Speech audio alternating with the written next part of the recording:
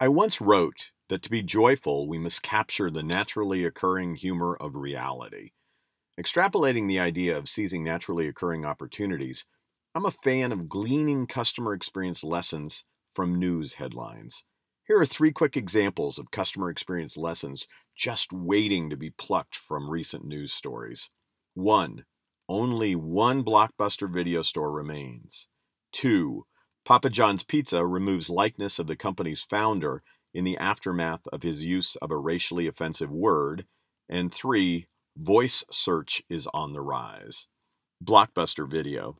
I'm fortunate to have a client in the Bend, Oregon area, and I'm looking forward to an upcoming visit there during which I plan to take a picture in front of the last Blockbuster Video store in the continental United States. There are 2 other stores in Alaska. A chain of 9,000 stores in 2004 has been reduced to a brand with 3 brick-and-mortar locations. I'm really not sure why I want to take a picture in front of the Blockbuster in Bend. Maybe there's some nostalgia to the value Blockbuster once brought to the life of my family. That value proposition was framed around my family's ability to stop into our local store, strategically located next to a supermarket. My children would look for their favorite movies and video games. As parents, we would glance the upcoming release boards and hope that the movie we wanted to watch was still in stock. Invariably, we would select a mix of movies and games, make an impulse buy on popcorn or candy, and we were warned at checkout about the variable return dates of the products we selected and the importance of rewinding our VHS tapes. For each benefit we enjoyed from Blockbuster, we found in very short order that the pain incurred was monumental. Like the time we were told we couldn't check out any more items until we paid a $220 fine for a video game my son had not returned. The replacement cost of that game was 25% of the fine's value. Or those times that we had to rush back to Blockbuster to avoid yet another fine.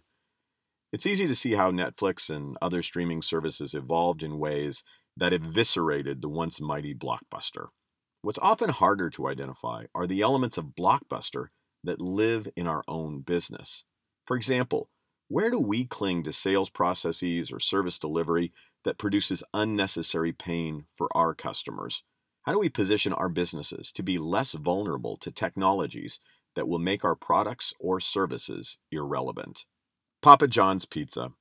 Once upon a time, people believed that what someone said in their personal life or in certain contexts would not travel back to business life. That may have been true decades ago, but with mobile communication and digital technology, every word we say matters to our future in business. Our words shape the perspective of existing customers as well as prospects, whether uttered on social media, for example, Roseanne Barr, or in seemingly private conversations like a conference call with a marketing firm, John Schnatter, founder of Papa John's. Every utterance matters. The Papa John's customer experience lesson requires us to ask where and how might I communicate a thought or feeling in a way that will be hurtful, divisive, or destructive to my brand. How do I avoid falling into a trap of believing that what I say in one context won't have impact back to current or future business? Voice search. This week while reading PR Daily, I ran across an article on the growth of voice search and how to optimize your brand to respond to the trend. Bruce Gannon's article synopsizes an infographic crafted last year by the SEO Tribunal, a group that evaluates SEO companies. The infographic titled 106 Quick and Fascinating Voice Search Facts and Stats is an amazing resource on the emergence of people asking voice-activated assistants like Alexa or Siri to search the internet for them. Here are some of the key things to learn from emerging information on the phenomena. 325 million people are searching through the internet using voice search. 20% of Google searches are done through voice search with 95% accuracy of answers. Voice search is used most often when a person is driving.